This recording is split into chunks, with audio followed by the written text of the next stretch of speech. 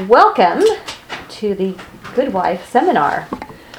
My name is Leslie Wilson, which you probably already all knew, and I am 56 years old. I want to say 57 because I'm always anticipating my next age, but I'm only 56 for another half a year plus. So I'm 5'6", and I weigh 137 pounds this morning. We're not going to all have to do this, right? No, you don't. My husband told me to do that, though. He said, give it all. I've been married for 35 years plus. I have 4 children. Their ages are 30. He's almost 32. My daughter's 30, and then I have 2 other sons, 24 and 22. And Rachel is married to my 24-year-old. I am done with periods. I've done menopause. Past that. It's got its good points and its bad points. And hot flashes are one of the bad points. So if I get this funny look and start going like this, that's what's going on. Okay. The big house where we all are right now is a ministry living situation that my husband and I have run for 33 plus years. And the reason that we started this ministry, this living situation, is because I was not a Bible teacher. When we got married, he very soon became an elder in the church that we were in, and I had this sensation that as an elder's wife I should be a Bible teacher, and it just wasn't my thing. I wasn't good at it, but I was very good and very interested in hospitality and homemaking and all that. So we had a ministry right away from our home where we invited people over, and he said, let's expand on that. And my husband likes to talk a lot, so his part of our ministry is talking, and mine is the homemaking and cooking and serving. I am confident now, though, after 33 plus years of doing this, that I understand some things about the scriptures, about what it is to live a godly life in Christ, what it is to really run a home, and what it is to love my husband. So that's why I am teaching this, and it's also in obedience to a passage in the scripture in Titus, which I will hit in a little bit. My marriage, 35 years to one man, by the way, no divorces in there. And I've had temptations, yes. And I've sinned, yes. But the reason that I think my life is worth putting on display and talking to you about and trying to convince you to emulate what I have thought and lived is because of the amount of peace and joy that I've experienced in my marriage and my life. And that is largely, well, I would say wholly, because of what the Lord has done in forgiving sin. If you confess your sins, he's faithful and just to forgive our sins and cleanse us from all unrighteousness.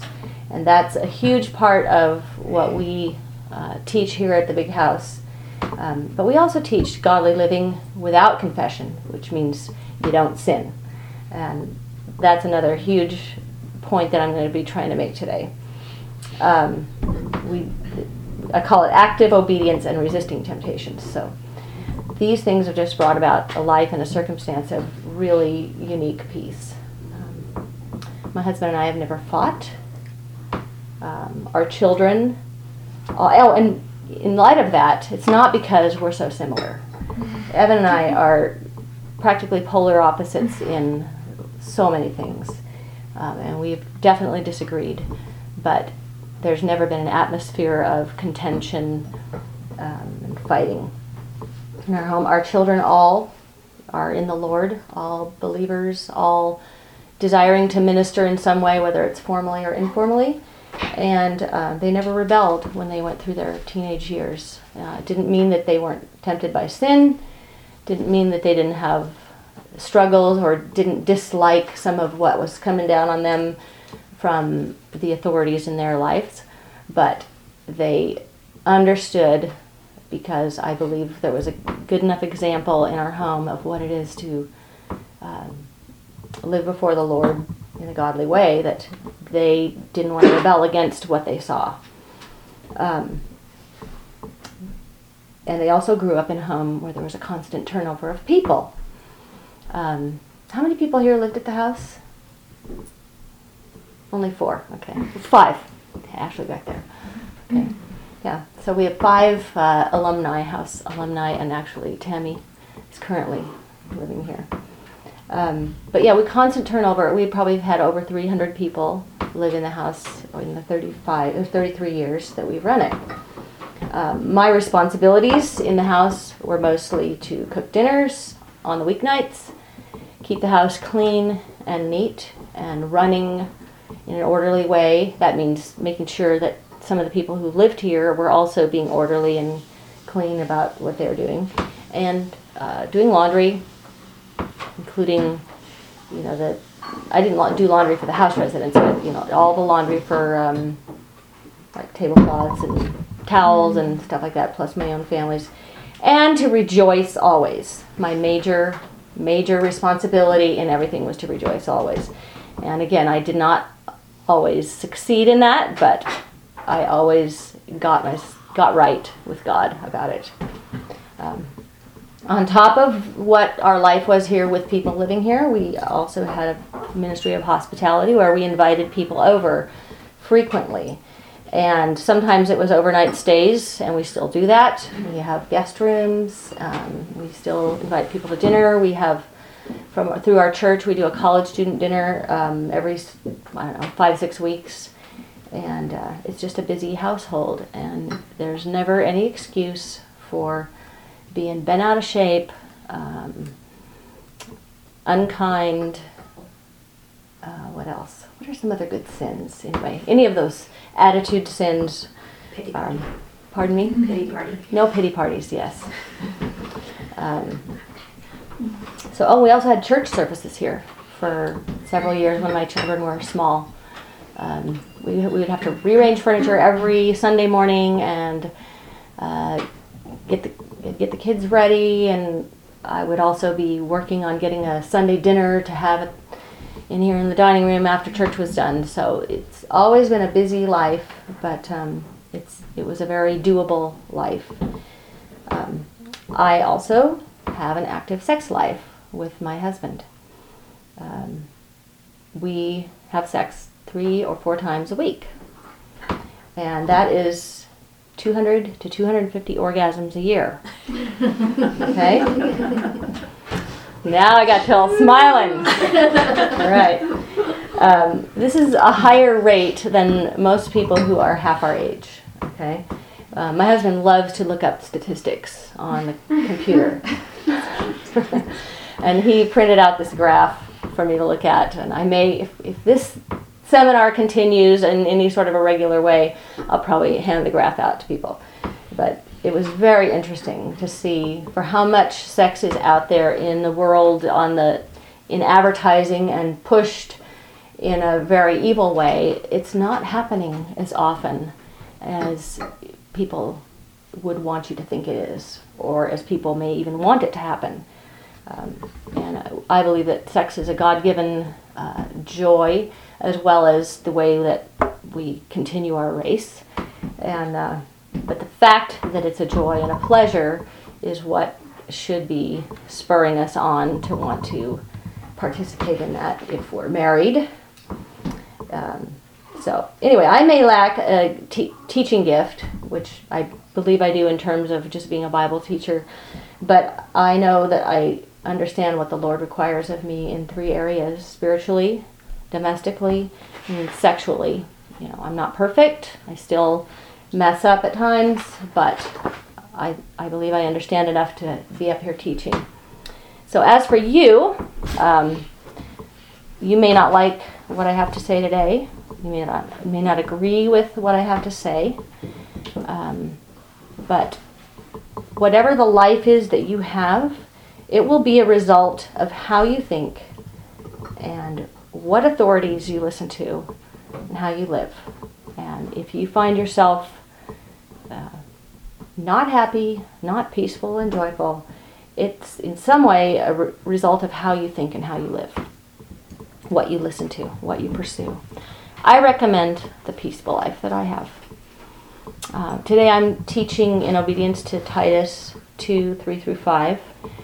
And it says, "Bid the older women likewise to be reverent in behavior, not to be slanderers or slaves to drink. They are to teach what is good.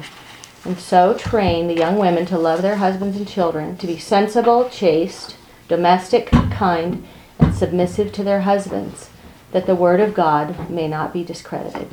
So there is the theme verse for what I'm doing. I want to quote my husband here. For years he's thought a certain way about education and about teaching. And a few years ago he coined a little phrase, "You will learn what you deserve to learn." If you don't go after something, or if you're not open to what you're being told, then you won't learn it. You'll learn what you deserve to learn. So it's okay during this to ask questions. Happy to, in fact, sometimes that spurs me on in a good direction if you do have a question. But if you have a disagreement, I would prefer you talk to me later about it. So, in fact, I will ask you, please talk to me later about it. There will be more seminars depending on how we respond to this one. And I have potential dates for those. I would be happy to tell you them later.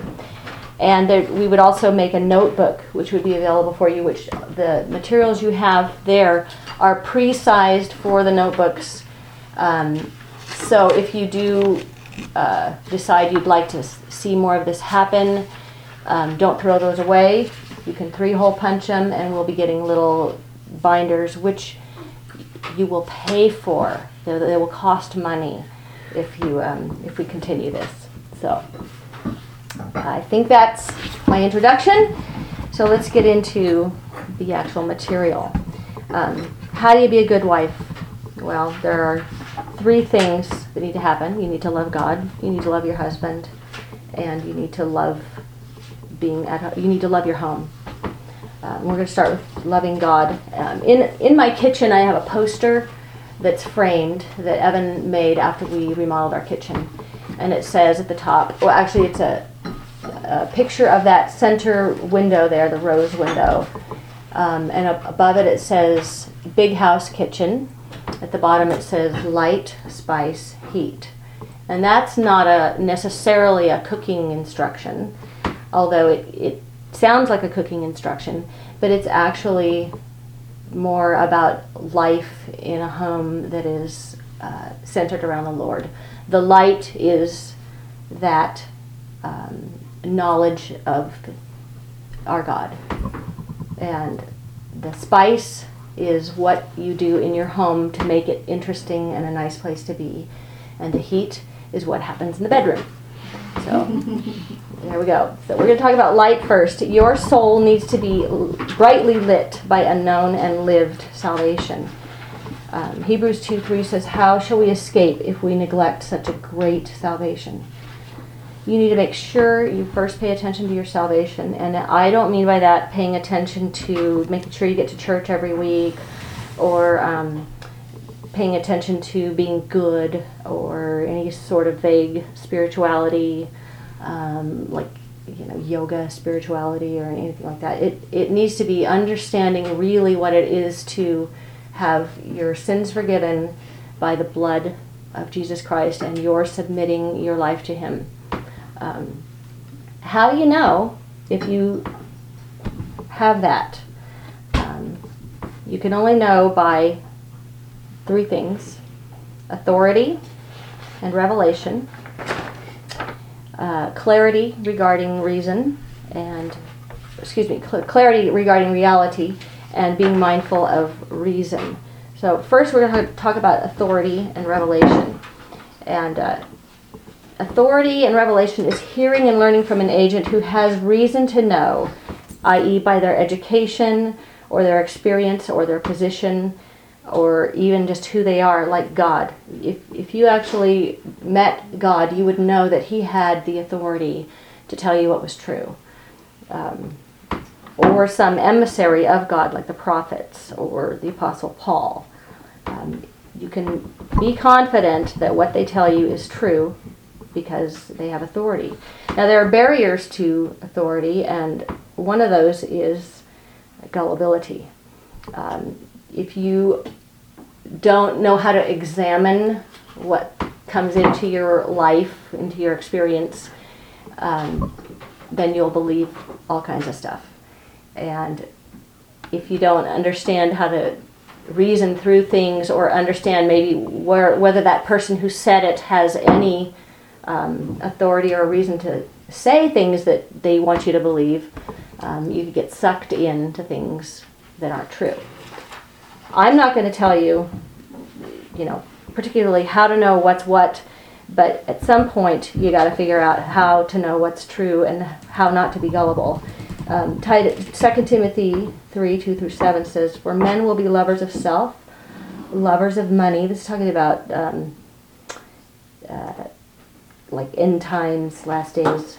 "Proud, arrogant, abusive, disobedient to their parents, ungrateful, unholy, inhuman, implacable, slanderers, profligates, fierce, haters of good, treacherous, reckless, swollen with conceit, lovers of pleasure rather than lovers of God, holding the form of religion but denying the power of it." That's a pretty important part right there.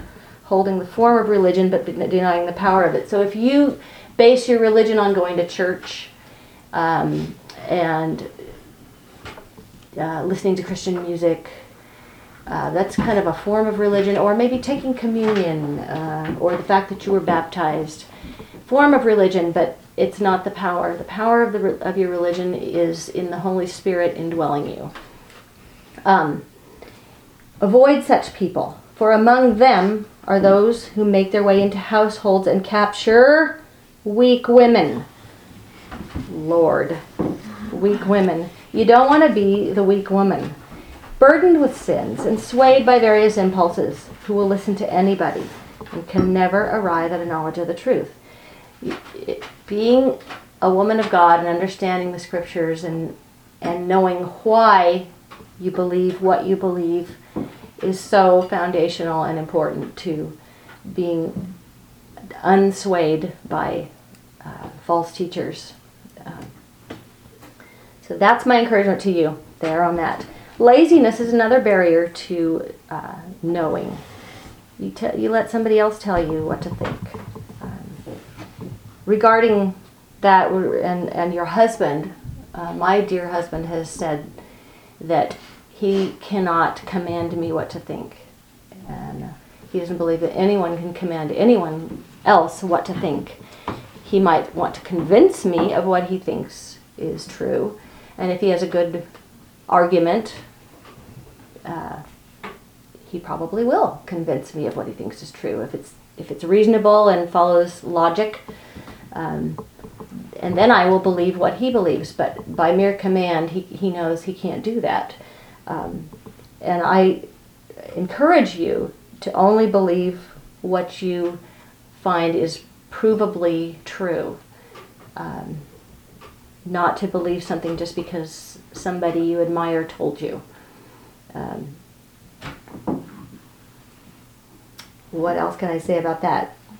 That's not submission. Submission is something else entirely, and we will get to that. Devotional reading is another thing that can be a barrier or can fool you into thinking you're being spiritual. Things that sound really pretty and sensitive, or that sound fun or funny, or they encourage you to kind of have a romance with Jesus. That's not what the scriptures are. There's sort of a silliness to that kind of thing. I'm not saying that some of the stuff in devotional readings isn't true, but I think there's a lot of stuff that just becomes truisms rather than actual truth, and you need to watch out for that. Can't think of any examples of that because I don't read that kind of stuff. I don't know if anyone out there can think of an example of something that you read and it just sounded so wonderful to you. Chicken soup qualify? Yeah. Yeah. Chicken soup for the soul. Or what is that saying? God grant me the serenity to accept the things I cannot change, and that whole thing. I mean, it's good, but it's not a scripture. It's a devotional kind of little thingy. you shouldn't get caught up in that stuff. Know the Word of God. Okay, onward. Your mind is, I think, part of this. I wanted to encourage you that your soul needs to be brightly lit. Your soul and your mind are the same thing. It's the essence of what drives you in your understanding. 1 Corinthians 14, 18 through 19. I thank God that I speak in tongues more than you all. Nevertheless, in church, I would rather speak 5 words with my mind in order to instruct others than 10,000 words in a tongue. Brethren, do not be children in your thinking, be babes in evil, but in thinking be mature. This is, again, an admonishment or an encouragement to not be silly, but to be sensible and mature in the way you think. Pride is another thing that can get in the way of knowing truth and knowing how to live your Christian life correctly.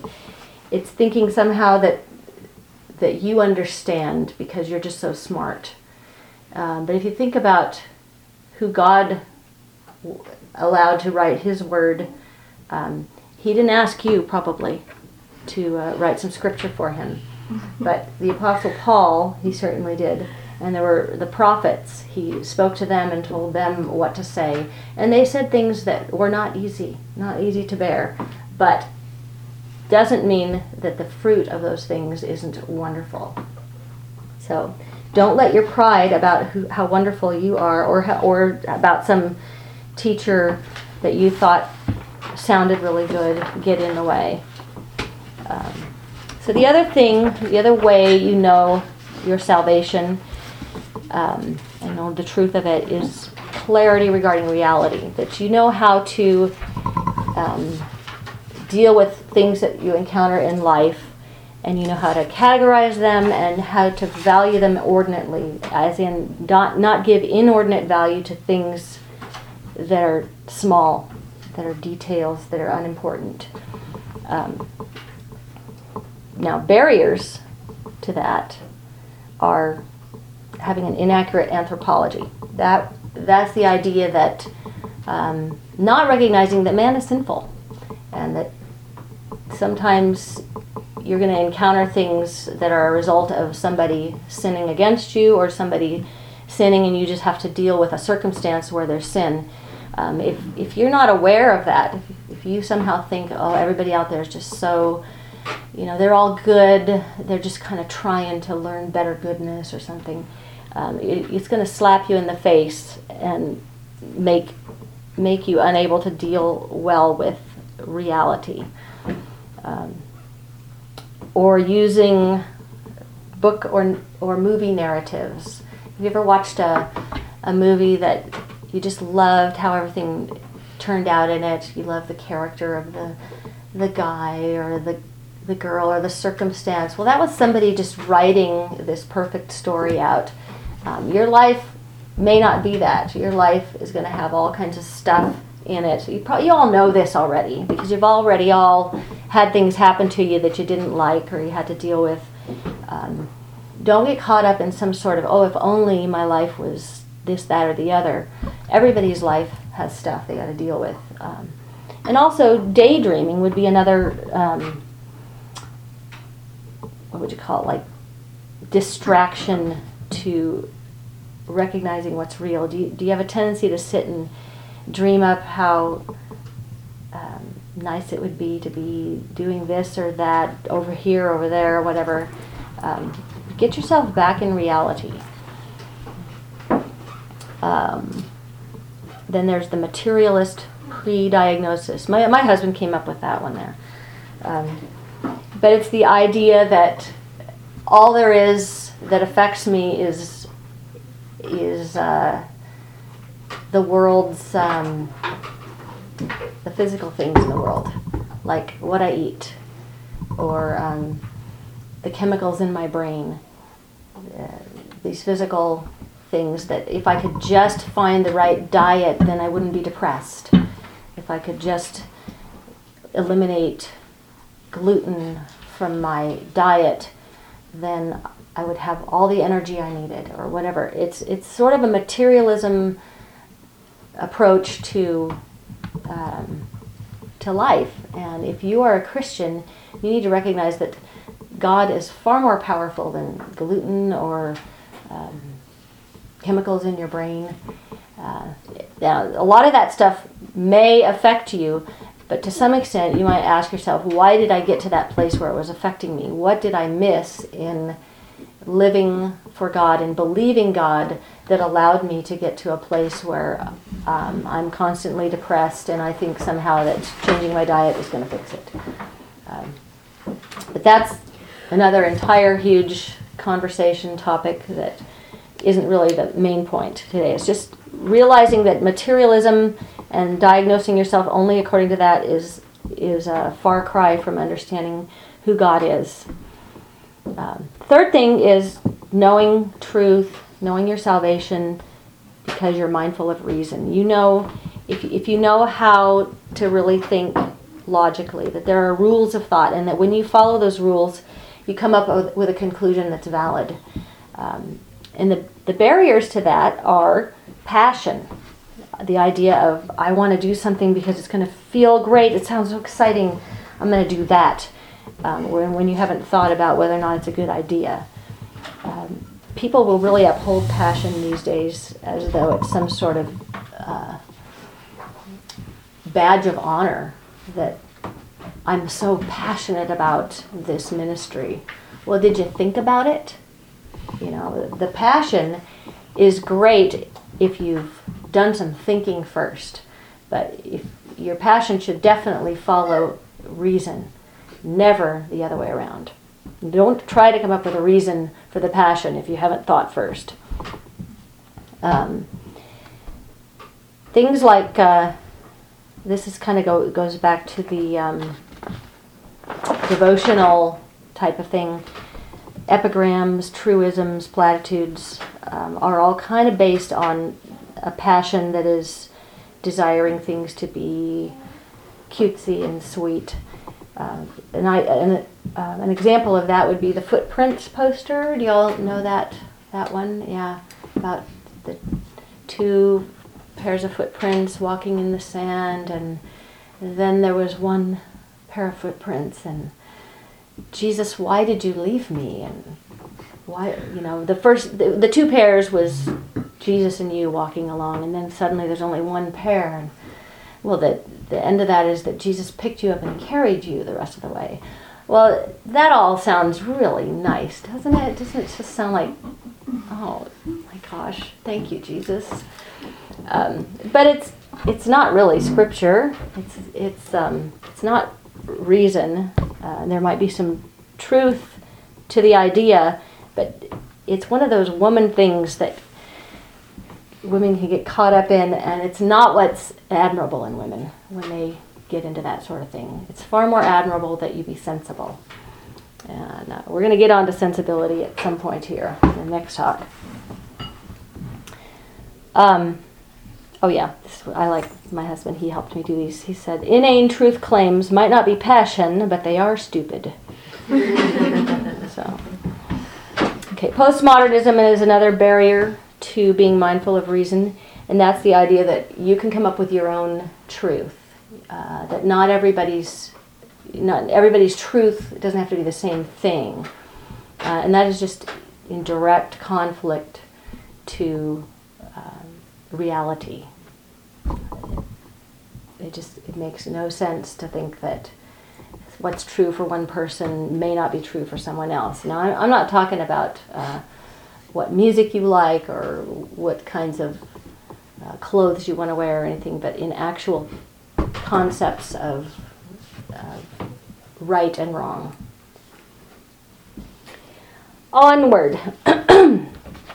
So we get into how do you live, and we're talking about how do you live this salvation. Well, the gospel provides forgiveness of sins, and when you submit to yourself to God and when you become a Christian, you are indwelled by the Holy Spirit. And it's the Holy Spirit that gives you the ability to do what God requires of you. And in that, you need to have a plan for obedience, and you need to find that path of yielding to it. The lived salvation, I wanted to read Ephesians 3:14 through 19. And I was going to mark my passages, but I didn't get around to it. So I got to actually look it up. All right, this is a wonderful, wonderful prayer that Paul prays for the Ephesians. And it says, "For this reason I bow my knees before the Father, from whom every family in heaven and on earth is named, that according to the riches of his glory, he may grant you to be strengthened with might through his Spirit in the inner man, and that Christ may dwell in your hearts through faith, that you, being rooted and grounded in love, may have power to comprehend with all the saints what is the breadth and length and height and depth, and to know the love of Christ, which surpasses knowledge, that you may be filled with all the fullness of God." And that is just completely, it's all encompassing of what we are to be as Christians. Indwelled by the Spirit, able to know, to have the fullness of knowledge, and be filled with the fullness of God. Without the Holy Spirit indwelling you, you have no chance of doing what God's Word requires. So this salvation takes what is known and it submits to the three things, which are authority and revelation, clarity regarding reality, and then being mindful of reason. And once you submit to that, you have a path for knowing, and you submit to the conclusion that those things will bring you to. Now that could be really scary, because it means you're letting go of what you think or what you have thought, or what someone else might tell you works really well. But it's far better to submit to the living God and to the conclusions that he has for that submission. And do not fear where this God of truth will take you. Realize that the path of knowing is far more important than you are. I think in America and in this age of the Enlightenment, it lifts man up and it lifts individuals up to think way more highly of themselves than they ought to. And if you look at the history of man, I think it's pretty much 100% that everybody is sinful and everybody messes up, and it's so much better to do things the way the Lord wants you to. So the submission that you need to come to is first to God, and it needs to be overt. It needs to be confessing sins and not just going, okay, I was wrong in the past, I'm going to stop being wrong and I'm going to start being good. No, you need to go back and confess the sins, the fears, the follies from the past. If that's the way you've been living, you need to go back and actually do that. And you all got in your materials here my father-in-law's booklet called How to Maintain Joy in Your Life. And I was reading that this morning. Excuse me. It's that gooey stuff that you get when you talk a lot. I was reading it through this morning just because I hadn't read it in a long time, and it's just wonderful. How many of you have read this booklet? Yeah, maybe about half of you. How to maintain joy in your life, and it's my father-in-law's experience and how he came to understand that he didn't have to be under the weight of sin. And it's been an amazing help to a lot of people. If you haven't read it in a while, I recommend just reading it again. If you've never read it, you got your own copy now. If you don't want your copy, oh, thank you. I actually had water behind me. Yeah, it's all right. This is good. This is cold. All right. If you don't want your copy, give it to someone else. Give it to another Christian that you think maybe needs to get some joy back in their lives. But you're free to take them home. And there are different covers on them. It's all the same inside stuff. They're constantly going, oh, let's make a new cover. And we just happen to have a lot of old ones as well as some new ones. So the confession of sin needs to be something you actually do, and that will bring you back into the joy of the Lord if you are not currently in it. And you will overtly find the path and lift its means above yourself and above your own way, which is to recognize that you're not that great. And anything that you are can only be good, really good, if you submit it to the Lord. And then you need to start thanking God for what you've learned and what you will find. Now, it can seem hard, but Thanksgiving is powerful. And I don't know how many of you have had circumstances where you just did not like what was going on, and you finally realized that you needed to thank God. Even if you're not thanking Him for it, which doesn't hurt to do that too, but at least thank God for something. Then it's amazing the turnaround that can be in your joy and your attitude. It's a powerful, powerful thing to be thankful, to give thanks. Philippians 4:6, have no anxiety about anything, but in everything by prayer and supplication with thanksgiving, let your requests be made known to God. And then we know it goes on to say, the peace that passes understanding will guard your hearts and minds in Christ Jesus. It's a way to peace. It doesn't say that you will never have anything that might seem fearful, that might cause anxiety, but it's saying don't let that get the best of you. Turn to the Lord. Thank Him. Ask Him to meet your need in prayer, and ask Him to give you the peace so that you can carry on through whatever that circumstance is. And do not fear, again, where this God of truth will take you. He's a loving God. I don't even know what time it is. That didn't take as long as I thought it would. Because that's the end of my notes. I wondered if there was... Yes. Can I just say something? Happy to have you. I have been struggling with bad attitude for a while, and I noticed my children having the same issues like Christmas, just kind of being home and around.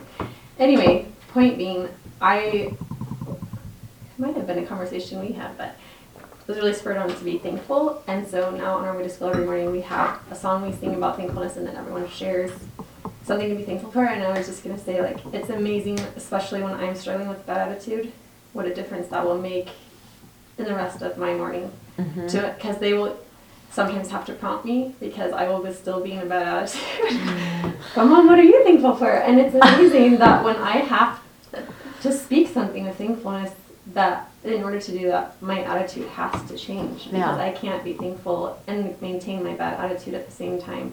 So I just wanted to say that in order to, like, as a testament of, for me and my own children as well, like, what a difference it makes in your attitude instantly.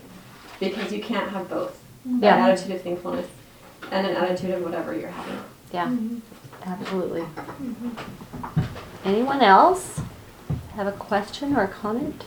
I just want to give I really do like the how to maintain joy in your life, and then there's also the be free from bitterness, but that Jim has as well. It's a good booklet, but most of you know, some of you may not, but I went through a divorce 2 years ago, and that was kind of my lifeline. Mm-hmm. So thankfulness, or the thankfulness and maintaining just joy. Maintaining joy and just keeping everything confessed immediately. Mm-hmm. And you know, it was after just a couple of months of going through that and having that be a discipline, I was shocked with how joyful I was. And I thought it was out of place that I could be joyful in such a circumstance, but it was just God's faithfulness and His promises. Don't fear where the God of truth will take you. Now that's a little platitude. That's a quote. It's not scripture, by the way. Good point. But if you want to quote it, it's Evans. Anything else? That's the end of everything you have? No, that's the first talk. Okay. I was like, wow, this is a lot shorter. No, that's the first talk, and I wanted to take a break between the talks so that you can use the bathroom, get more coffee, have another brownie, chat a little bit, and Evan wants me to give him this thing. So I'm going to pause it. One thing I was thinking when you were talking about knowing truth, and it's kind of obvious, but people ask Jim how he knows Scripture so well. He says, "I read it." Yeah. And I think you can think that your devotional time is a substitute for godliness, but I think there is no substitute for the power of the Word Mm-hmm. in your life. And yeah. Amen. It's good stuff, and it says it never comes back void. Mm-hmm. When it goes out, it never comes back void, and so you just get fed that way. Yep. Can And I you piggyback on you that? can draw on what you remember, what you know when you're in those circumstances of temptation or difficulty, and you don't know how to proceed. You draw on your knowledge from the Scriptures. Well, and something to what Stephanie said, I think as women we can get caught into women Bible studies really easily, and our devotion is that time in that study, and it doesn't always include Scripture. And that was one thing I noticed this year. I had a lot of good growth from women Bible studies I was doing, but by the end of the year, I realized it's been an entire year with very little Scripture, like 1 or 2 scriptures here or there in these Bible studies. And I told Jacob, I haven't read the Bible in almost a year, because I had spent half an hour, 45 minutes, sometimes an hour on these studies every morning. I don't have more time than that in my life. And so this year I was made it Just commitment to that I wasn't going to do those. I was going to actually read the Bible. Mm-hmm. And it's amazing as women how you can get caught up thinking, oh, this is such good growth and I'm having good conversation. Not that it's wrong, but those studies can take up so much of your time that you don't actually read the Bible. Yeah.